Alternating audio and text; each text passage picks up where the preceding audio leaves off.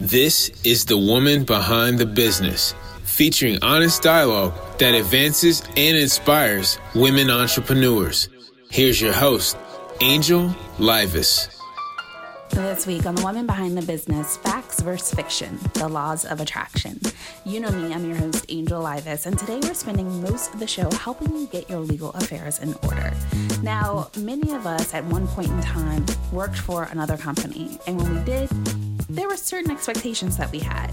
One, to get paid on time. Two, that an HR department would be present to assist us with any internal issues that might arise. And three, that the company would have a competitive benefits package. Okay, the latter might have only been important to me, but nonetheless, now that you're the boss, do you fulfill those basic expectations to ensure that your employees are happy at work? Ms Jessica Childress is the managing attorney and founder of the Childress Firm, an employment law firm based in our nation's capital, where she litigates retaliation, discrimination, sexual harassment, non-competition, trade secrets, unfair labor practice, and whistleblower cases. As a highly decorated young professional lawyer, she has been featured in Forbes, Essence, The Huffington Post, Success, and Entrepreneur magazines. And if you're still not impressed, she's also received the National Bar Association's 2018 Young Lawyer of the Year Award, the National Bar Association's 40 Under 40 Best Advocates Award, and she's been recognized by the National Black Lawyers as one of the top 100 Black attorneys. I'm super excited to introduce to you all my friend, Ms Jessica Childress. Welcome to the show. Thank you so much, Angel. It's a pleasure to be here. I'm honored. So when you graduated from UVA in 2007? 2007 undergrad and 2010 from the law school. Okay.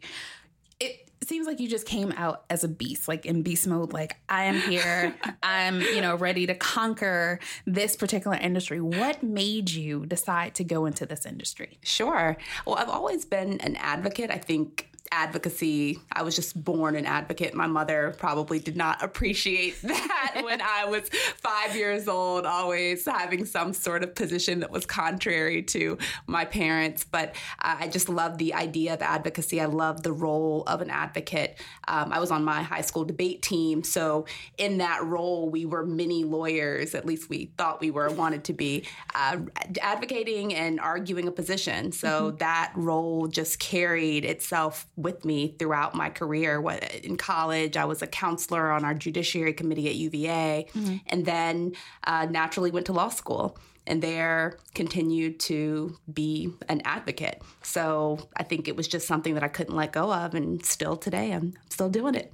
So why specifically employment law? I wanted to be a civil rights attorney. I've always loved the idea of rights and advocating for people's rights. The employment industry and employment laws really do attach to civil rights. There are so many civil rights laws that are at play in the workplace. So when I ended my federal clerkship, I was a federal law clerk for a judge out in Maryland, one of my mentors, Judge Alexander Williams Jr., and he's now retired. But after my clerkship, I went into what's called big law, so a global law firm, and fell into employment law, but was really, really excited about that opportunity because it allowed me to see law from a management side. But I had the opportunity to counsel management about employment laws that were at play every day. So employment law gave me the opportunity to, number one, be a civil rights attorney. Now I take on mainly employee side cases, but I'm still able to be that civil rights advocate, teaching both management and employees about their civil rights and exercising the power behind those rights. Now, when you worked for other institutions and agencies and things like that, what was it that made you decide, you know what, I'm ready to go out on my own? Sure. I've been an entrepreneur my whole life. I think you're born an entrepreneur. You know this, being the woman behind the business. You understand that entrepreneurial drive, and that never leaves you. In corporate, I woke up every day curious, but that fire just wasn't behind me. I didn't have that fire that drives an entrepreneur. I really wanted to be able to take on my own cases and run a business. And that fire probably had always, it had always been inside of me. At a point in my career, I just said, I don't want to walk into someone else's office one more day. I want to start my own thing. I want to run cases the way that I want to run cases. I want to take on the matters that I want to take on. I do want to represent more employees. And I really wasn't representing employees when I was in corporate. So I wanted to take on employee cases and be that civil rights attorney that I had always wanted to be. And that, the rest is history. I made a decision one day. I said, this is the day I'm actually going to give my notice of resignation. I wrote it down in my calendar. I circled it. And I said, this is the day. That was a bit terrifying. And we can talk more about that later, about that jump from working for somebody to working for yourself. But I made a personal decision and I was steadfast with it. Now, a lot of times we tell ourselves, I'm ready, right? Like you wrote that date in your calendar. How hard was it to stick to it? Because I feel like life happens and things come into play and you're like, oh, hold up. Let me go another 2 weeks where I know I got this guaranteed paycheck. So, how did you remain dedicated to that date? Well, there were some circumstances at play. Before I gave my notice of resignation, I'd had a pretty invasive surgery. And for 6 weeks, I just had to sit at home and think. And that's a luxury, actually. It's funny to say that surgery is a luxury, but it gives you the luxury of just having some still time and some meditation time just to sit down when no one's bothering you and people are actually waiting on you, which is very nice. But during that time, I had an opportunity to think about what I would be doing if I had the opportunity to do anything I wanted to do. And having that reflection time, I came back to my job knowing that I did not want to go back into a big law firm as an associate. I knew I wanted to start my own thing, and I had some time to really think about what that meant. So that was the impetus really behind starting my own thing. Now, was that easy to stick to that date? No. I circled a date on my calendar and have many, many scribbles because that date changed. I was scared. I was very afraid to make that jump. It's not as easy as just saying, okay, I'm leaving. I made the decision I was going to do it, but actually committing to the date that I initially set, no, that date definitely was circled many times. And I finally got around to saying one day, okay, this date is circled. Here's the letter. You're going to go ahead and take it to the appropriate person and make this decision. Wow. It's interesting because even though that's something that applies when we first take the plunge, I also feel that it's applicable in other areas of our lives, but once you get past that first, I am walking completely by blind faith, because you don't know what's going to happen. You don't know where that next paycheck is going to come from per se. So believing that you can and that you have the skill set and that you are enough, I think is so key. And once you do it that one time, then it's so much easier to do it after because you're like, okay, if I got brought through this first time, let me just trust that I'm gonna get brought through this next time. So no, absolutely. I think that fear really holds us back from so many things that we want to do, whether that's in your interpersonal relationships or your entrepreneurial journeys. And I've been listening to just a number of thought leaders. Brene Brown is one of the scholars that I listen to and read, but she talks about fear and how leaders are both courageous but also very afraid. But leaders are able to pursue they're able to overcome that fear in spite of and exercise courageousness in spite of that fear. And that's what separates a leader from a non-leader. The rest of the crowd. Exactly. So a lot of our listeners are business owners. So in most cases, they probably wouldn't want to hear from your office, especially if they're on the receiving end of a call from a complaint about one of their employees. So in what ways do you work with business owners to help them get their businesses in order? Sure. My firm does a number of free, actually, small trainings. Yeah.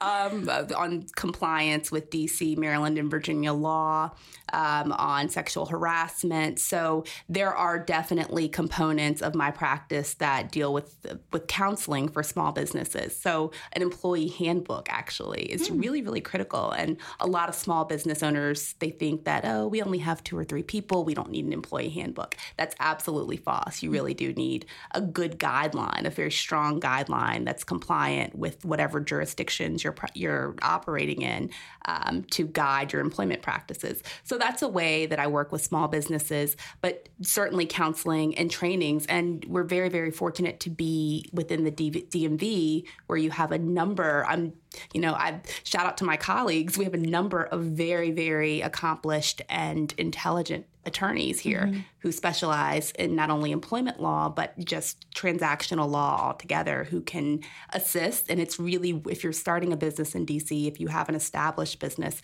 it's really critical to have legal counsel to guide you at the initial stages so that you're not getting a letter from me or on the receiving end, right? On the receiving end, or from an enforcement agency because you haven't followed proper legal guidelines. Now, let's go back to the employee handbook. Is that something that you provide as like a guide, and then people can come back to you and be like, okay, like, is this good? Where we're, infusing our culture into what this employee handbook looks like. It comes in both forms. So many companies, they have I'll say it's a bad scenario when someone's pulled something off of the internet, because it's typically not going to, it's very standard. It's probably not going to be catered towards the law in your jurisdiction. It's very, very cookie cutter. And so you really don't want to over obligate yourself and have provisions that you don't have to follow because you're not within the jurisdiction for which the employee handbook was made. Also, we live in DC, very, very employee friendly. So if you've pulled something from the internet, most likely you're not including DC laws, which are, like I said, very employee friendly. So you're creating a legal trap for yourself there. So when someone pulls something off of the internet, it's actually a lot more work for the employer or for the legal counsel to go back and redo it. You might as well just start from scratch. And you can create an employee handbook that does infuse your culture into the handbook. It doesn't have to be this very scary document. It can have elements of the company culture within the handbook, but it's really important. I mean, the substantive piece of the handbook is the law. You really want to make sure that employees are informed about their leave rights, informed about how to report a complaint of harassment, that harassment won't be tolerated, and making sure that employees not only have that agreement or have that handbook rather, but that they sign it, acknowledge that they received it. Now, the employee handbook, is that something that your office, because I know you said you guys do some free counseling, is that something that you help them create in that free counseling? Or y'all, she's shaking her head, y'all. So I like to make sure I get the free part out, because people tune into that part and they'll be like, well, I'm about to call her office right now. So what is it about the counseling that is a free session? Sure. Unfortunately, my office would not be a free session. I do give trainings on things to include in your handbook, but you need your own. The trainings are not legal advice. And I'm very clear in all of my trainings that this is not legal advice. I'm a lawyer, but I'm not your lawyer. Right. And so that's just really important in terms of establishing an attorney-client relationship. Legal counsel, unfortunately, it's expensive. There are organizations that do offer pro bono help. So the DC Bar Association has employment law clinics. There are other organizations that offer clinics for small businesses. And we just have an abundance of resources here. My practice is a small practice. So unfortunately, right now, that's not a free service. Right. And I think that the misconception with lawyers is that, you guys have it all in your head. But the truth is that we do have to do a lot of legal research, and there is prep work, and there's a lot of time. I know I give a lot of time and just diligence to my clients. That's my obligation as an attorney. And it's something that I just wouldn't do it any other way. Right. So that time, that's our craft, and, that's what we're compensated for. Right. Now, being that, even though I know that you kind of focus on like representing the employees. In that same light, what would you say are the top 3 areas that small businesses lack in regards to legal protection or merely equipping themselves for success with building a team? Sure. With building a team, when you're working with others, I think it's critical that you understand your intellectual property rights. So when you're working with freelancers, you're creating content, and it's critical that you own that content, because often that is your piece of formula. That's your formula. That's what you're selling. That's the lucrative piece of your business. So if you're not protecting it through agreements, through non-disclosure agreements, through transfer, assignment of rights agreements, work for hire agreements, these are all copyright agreements, you're really doing yourself a disservice, because later on someone who creates the work for you could say that they own it. Mm-hmm. And then you're in this huge Facebook-like litigation, and you just don't want to do that. And I think all of us, everyone listening to your show, has a big vision for their business. And so starting from day one, you should be implementing the proper mechanisms and practices for protecting your intellectual property. Mm-hmm. So that's one. Also, in terms of onboarding people, setting the company culture out at the outset. The majority of my practice is discrimination and harassment. And so you can't onboard people who don't understand that that's not going to be tolerated within your organization. It can cost you just a ton of time and a ton of money litigating those types of claims. So people who are coming in to the organization need to understand that you are an organization that doesn't tolerate any type of discrimination, harassment, bullying, and set that standard from the top. And the last, just making sure that you are staying up to date with the changing employment laws, especially if you're living in the District of Columbia, in this general area. Maryland as well. Maryland's very employee friendly. Virginia, not so much. So there are not as many employment law updates that come out of Virginia, but certainly in DC and Maryland, you see a lot of changes. So making sure that you're up to date. You can sign up for Google alerts, just noting employment law changes. Also sign up for client alerts from different law firms. That'll give you a nice overview of the changing terrain of employment laws. Okay. Wow. That was very helpful. Thank you. Now, I was recently speaking to a close friend of mine about the importance of contracts and not starting work until you have a contract in place. How important is this from a legal perspective? I think it's critical. People often work with people that they know and like, and that's wonderful.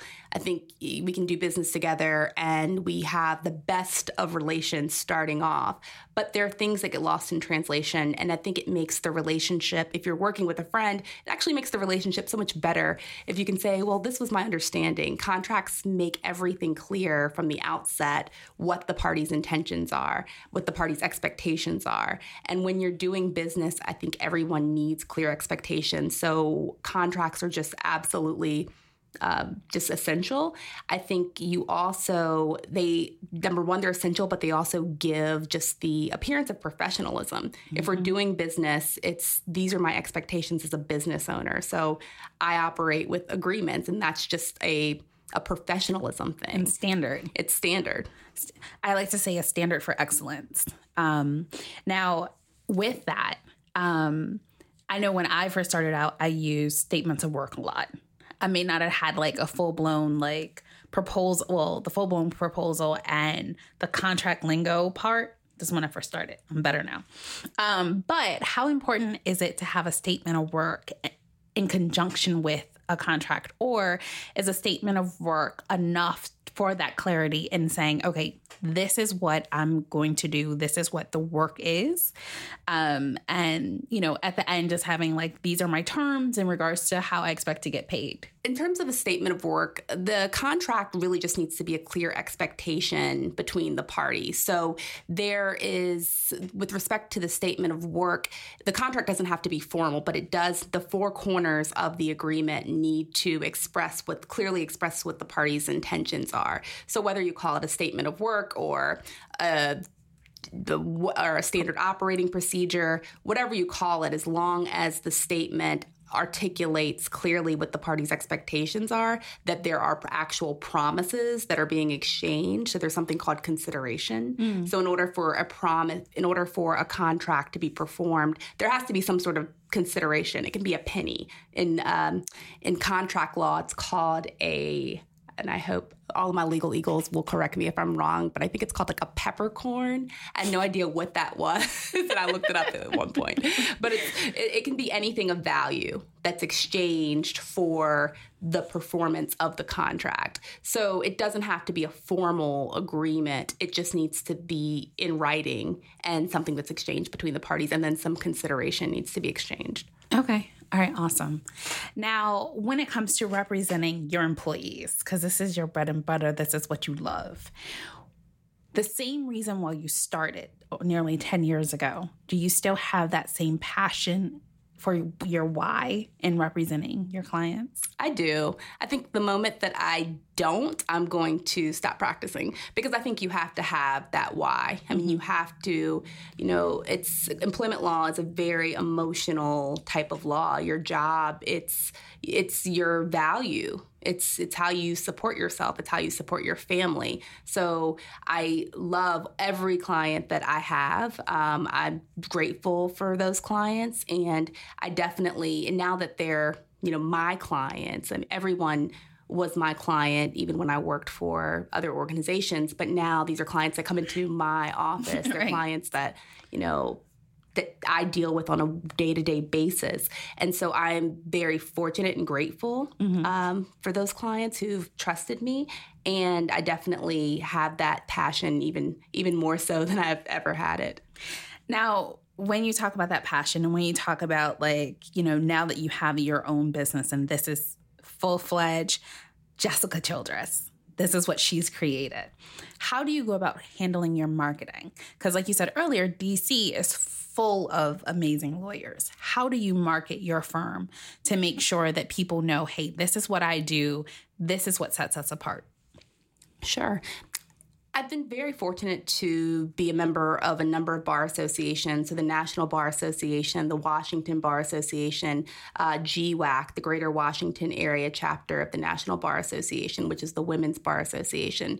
And those colleagues have been a great referral source for me. Also, I speak and do trainings, and those types of networking events have been wonderful. So there really isn't a hardcore marketing push. A lot of my referrals and business comes through word of mouth and people who I've worked with in the past, other clients. That's really the way that the marketing, I guess, quote in air quotes, effort has worked. But I've just been very fortunate to have great colleagues who've referred business to me, and just networking events that have garnered business. And that's what we like to call it, the woman behind the business, showing that your network can increase your net worth. Absolutely. So a lot of times people are like, oh, I don't have time to do this and I don't have time to do this. Well, what is your network and how is your network working for you? Absolutely. I think networking, and networking doesn't have to be hard. Yeah. It really, people do business with people that they know, like, and trust. Mm-hmm. And when you are a member of organizations, you are interacting with people on a personal and social level. And that's how you develop those types of relationships where people know, hey, I met this person. I met Angel. She's awesome. I'm going to tell people about her. Mm-hmm. And that's the way that you develop business if you are in business for yourself. Exactly. And that's how we met. That's exactly how we met. All right. So this has been so good. Thank you for sharing so much of your legal knowledge with us. Sure. And when we return, we'll be going to introduce our listeners to the author, Jessica Childress, and the woman behind Juris Prudence. Stay with us. Welcome to the WBB Legal Minute featuring Nyasha West. She's the principal attorney at West Law Firm, where she specializes in business law and family law and bankruptcy. Today, we're going to have a quick conversation about the different ways to get your business established. Now, Nyasha, what are those different entities that you can choose from when it comes time to establish your business? The most popular entities that most business owners choose to go with when forming their businesses are sole proprietorship, LLCs, or a corporation. And the entity that you choose depends on what the business is that you're getting into. If you're getting into a business where you'll have very low interaction with the public and therefore very low liability, then a sole proprietorship may be a good option for you. If you're getting into any other business where you're going to be interacting with the public, selling them goods or services, then you would want to choose a LLC or a corporation. And the reason is because with those entities, the business owner is personally protected. So your assets are personally protected. So if I have a business and my business is a store and somebody comes into my store and slips and falls, if I have an LLC or a corporation, the person who slipped and fell would sue the company and they wouldn't sue me. Mm-hmm. So what this means is that my house and my personal assets are protected and they would be limited to the assets of the company. Yes. Okay. Now, really quickly, what's the difference between an S Corp and a Corp? So an S Corp is a corporation that doesn't have self-employment taxes, whereas a corporation has a whole host of other taxes that the business would have to pay. The biggest but with C corporations, the business owner may be subjected to double taxation on their dividends. With the S Corp, they wouldn't be subjected to double taxation. Okay. All right. Wonderful. This was great. Thank you so much for sharing this legal minute with us. You're welcome. All right. To learn more, how do people get in contact with you? You can contact me at the West Law Firm. My website address is nawestlaw.com, or my telephone number is 301-798-4100. All right. Awesome. Thank you. And stay tuned for the rest of The Woman Behind the Business. Welcome back to the Woman Behind the Business talk show. I'm your host, Angel Livas, and we have been speaking with Ms Jessica Childress, an employment attorney in Washington, D.C., who is author and founder of Juris Prudence LLC, a children's content company that produces products and services to teach children about law. Welcome back, Jessica. Thank you. Now, tell us a little bit about the concept for getting jurisprudence up and out. Absolutely. This is like my baby, jurisprudence. I don't have children, but this is my child. Jurisprudence was born in 2012. I started writing about this 11-year-old lawyer who lives in D.C. Wait, what drove you to start writing? I was a nerd. I still am a nerd, actually. I'm a self-professed nerd. I loved reading as a kid. I had American Girl dolls, and I loved the Addie character. She was a slave. She grew up in North Carolina, escaped from slavery, and I loved reading her story. And I loved seeing this character who looked like me and who had a family that looked like me. And I wanted to create a modern-day, industrious girl of color who was smart and who changed the world. And that, however, I don't know how the character herself was born. I think she was really the combination of me and other characters that I just enjoyed and admired. But one day I was talking to my mom and I said, Mom, I'm really thinking about this children's book character and I want her to be a lawyer and I want her just to be a reader and I want her to be smart and I want her to take on cases. And we started spitballing names and came up with the name of Jurisprudence. And the character just organically evolved and I've been in love with jurisprudence ever since. Now, going back to what you were saying, she's an 11-year-old.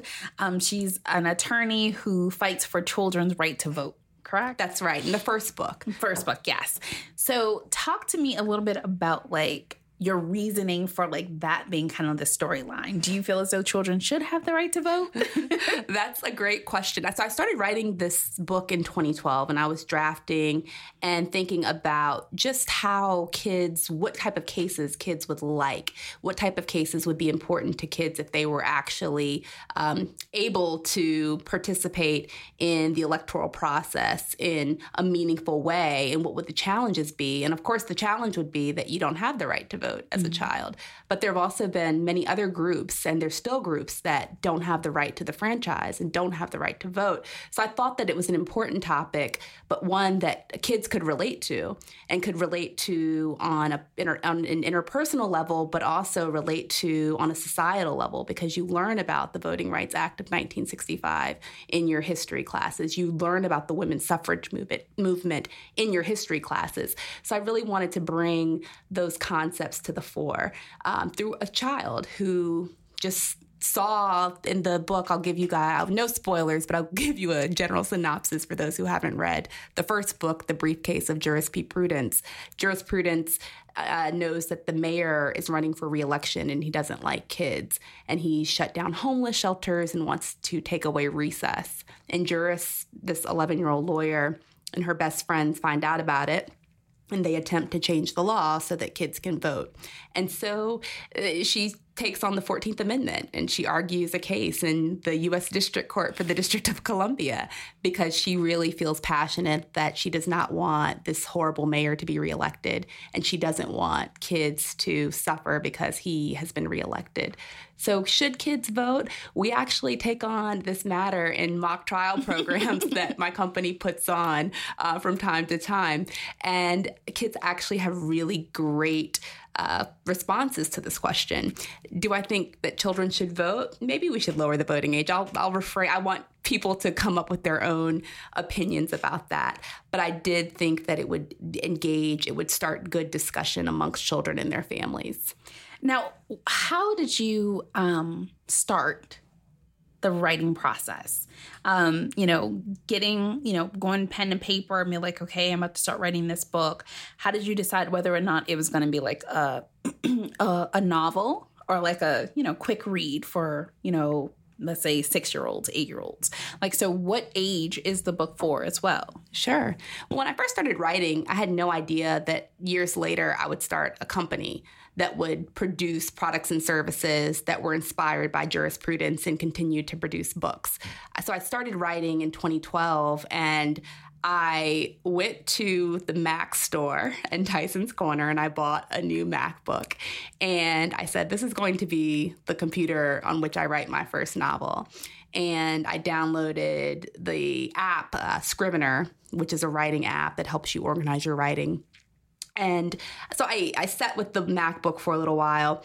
But before that, I just started drafting. I'd taken a vacation. I'd taken a staycation, actually. I was working at a large law firm, and I took a week. I said, during this week, I'm staying at home, and I'm actually going to start just drafting my notes for this book. I'm going to start getting down the characters, thinking about the characters. What do they like? What's my big vision for jurisprudence? And I still have that notebook where I wrote out how jurisprudence, what she likes, how she acts, what her passions are. And I wrote about all of her characters in that notebook.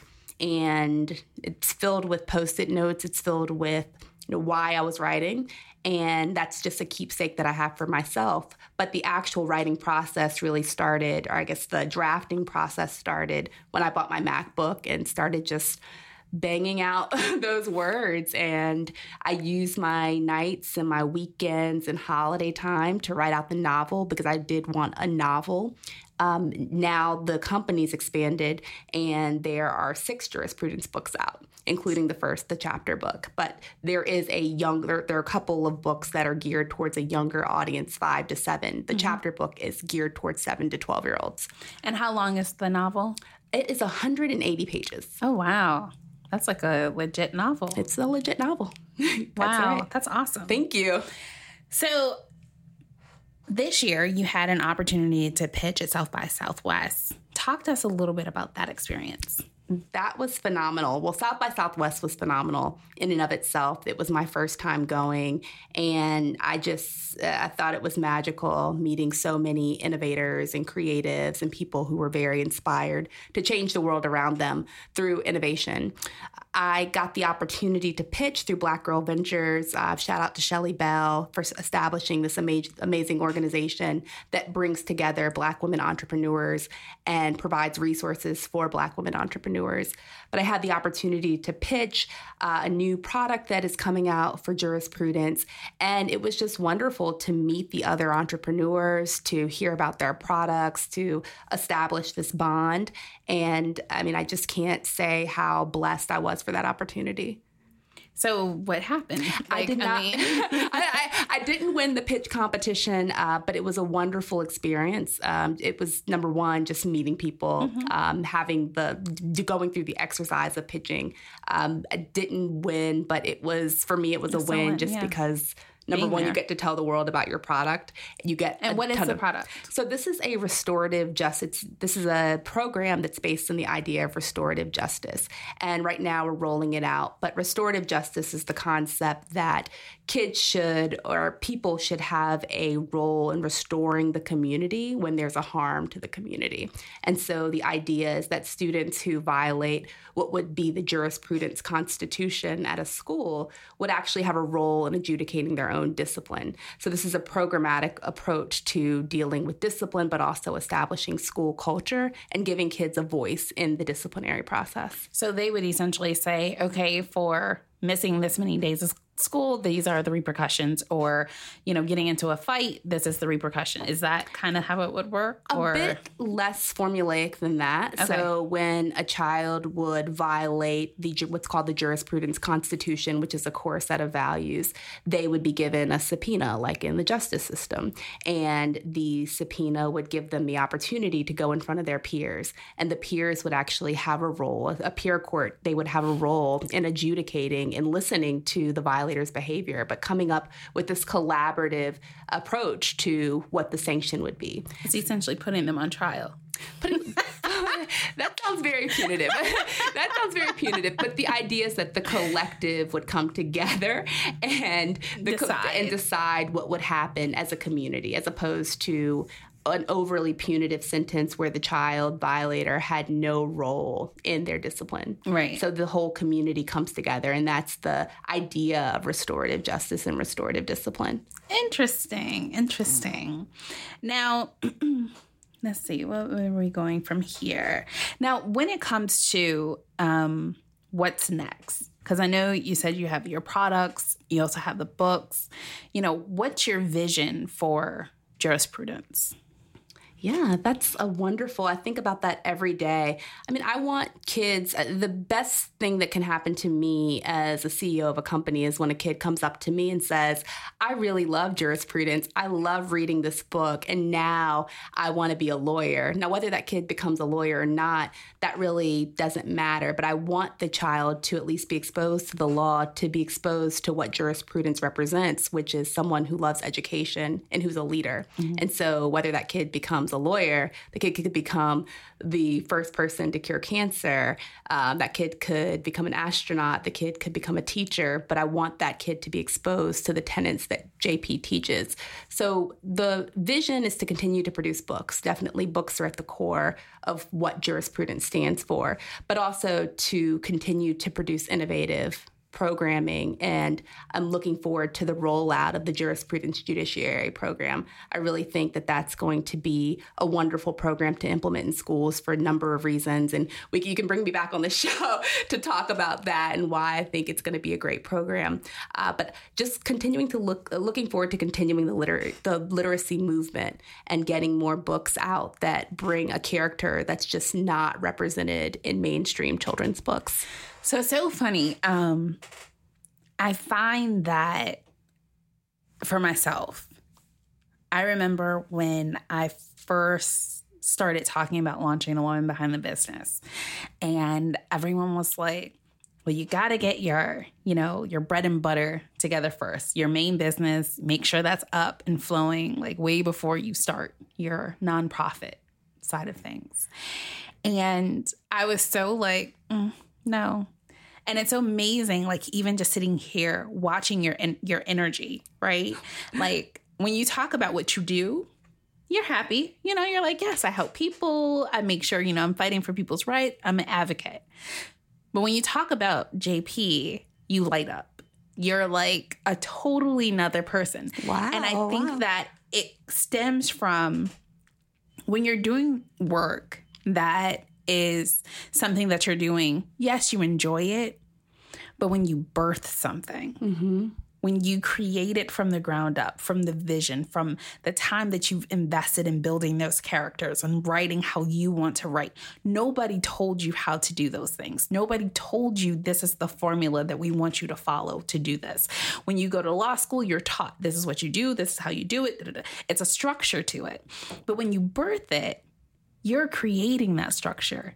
You're creating the vision and the formula for what this success is going to look like. So when you have a child come to you, it's so much more meaningful to you because you built this from that MacBook purchase to the first stroke of that key to the first stroke of the pen.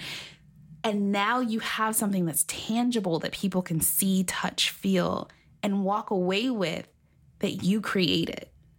And it's one of those things where unless you've experienced it, it's like you have no idea like what you're missing. Even now you're like, I know, I'm going to cry. I think Angel articulated this so perfectly and beautifully, but I couldn't agree more. I think that the law, there's a road traveled. There are people, there are thousands of attorneys. We could, with the proverbial, you throw a rock in D.C. and you can hit a lawyer. Like that's what they say about D.C., but there is always someone you can call. You can figure it out. What I think is challenging is to have a creative business because you don't know sometimes what the next step is. Oftentimes you're like, whoa, there's so many ways I could go here. Am I going the right way? People are not always going to like your content. People are going to give you those rejection letters. I can't tell you how many agents I shopped Juris Prudence to when I first started writing. So there's going to be a ton of rejection, a ton of people who don't understand what you're doing, why you're doing it. A number of people who just think that you're nuts. And so that is just another facet of entrepreneurialism when you're doing something that is the road less traveled. And that you have to get over that fear in order to continue and to thrive. But it's certainly something that's beautiful because you did birth it, and you birthed it in the face of doubt, internal doubt and external doubt. But also there is no blueprint. That's exciting, but it's scary. It is. And that's so true. All right. So now we've come to the point in the show where I'm going to ask you to share your moment from the valley.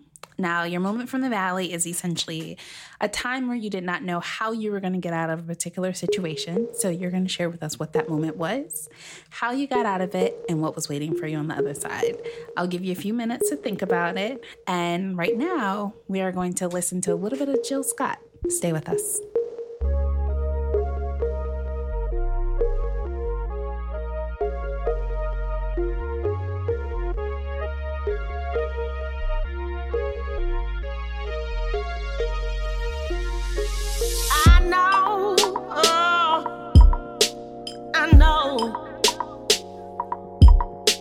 That look on your face says you're going through some things, and for sure, maybe for sure, I'm here,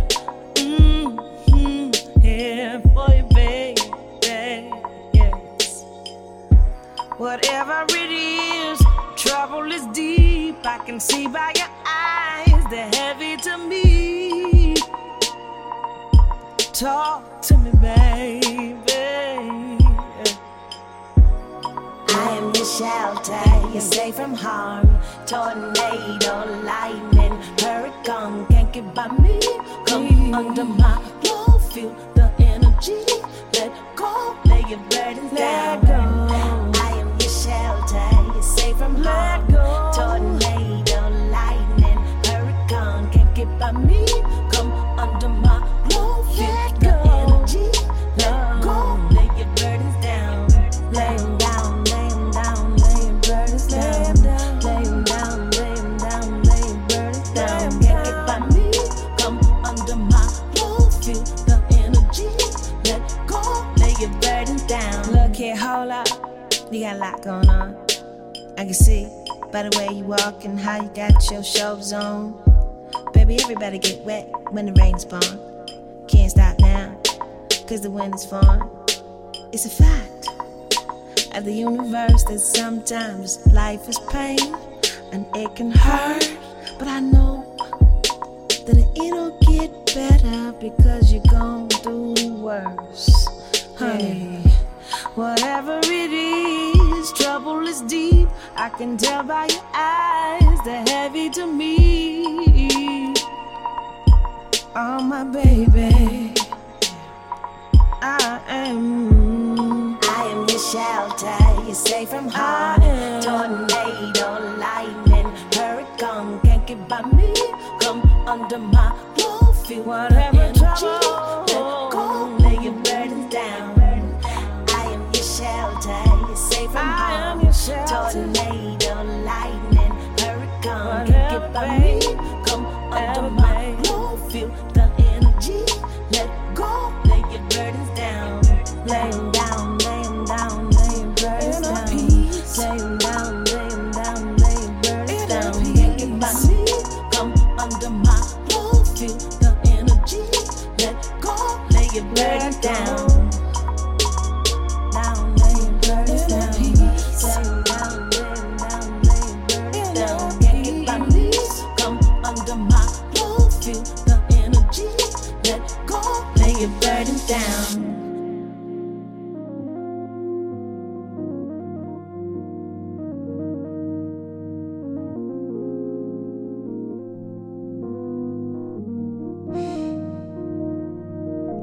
Sitting here contemplating if we should even be.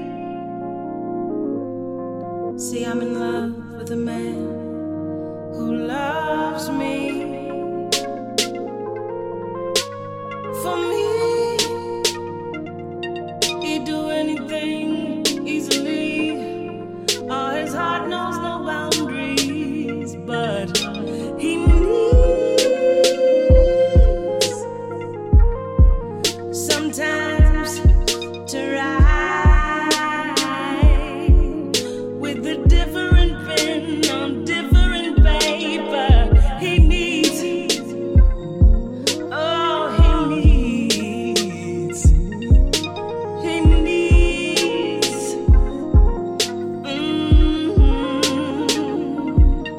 So I'm sitting here contemplating if we should even be like him. I too have needs, like my thought on a beat, hypnotic and sweet, like part of the dreaming. And I need you on the other side of the speaker to look up a little more and think a little deeper and live in your truth. I need that too. I need to do that too. I need.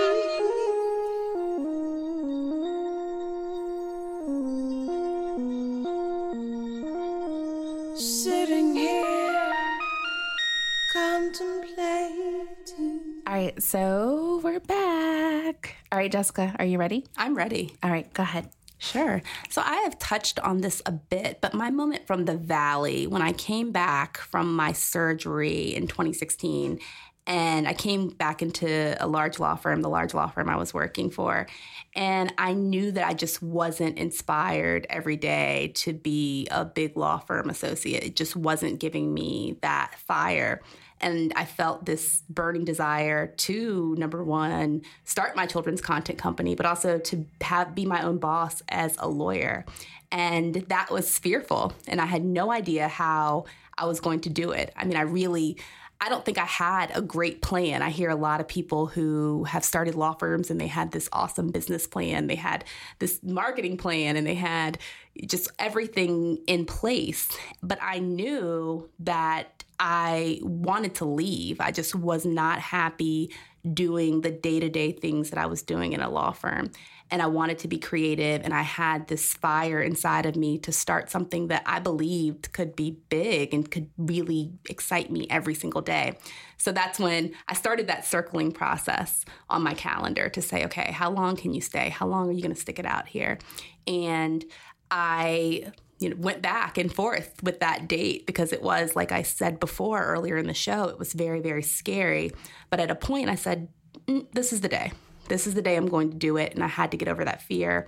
I had to get over people telling me when I told them I was leaving, you're crazy. Why would you do that? I was making a great salary and I was at a very prestigious firm. And, I'd lived a life where I had I checked all the boxes. I'd worked at the Department of Justice and clerked for a federal judge and gone to a top 10 law school. And so people typically, on that trajectory did not go out and start their own firm and start some kid's content company. That wasn't the traditional path, and that lack of tradition really scared me. But I made the decision that I don't want to go on the road travel. I've never considered myself a road travel type of person.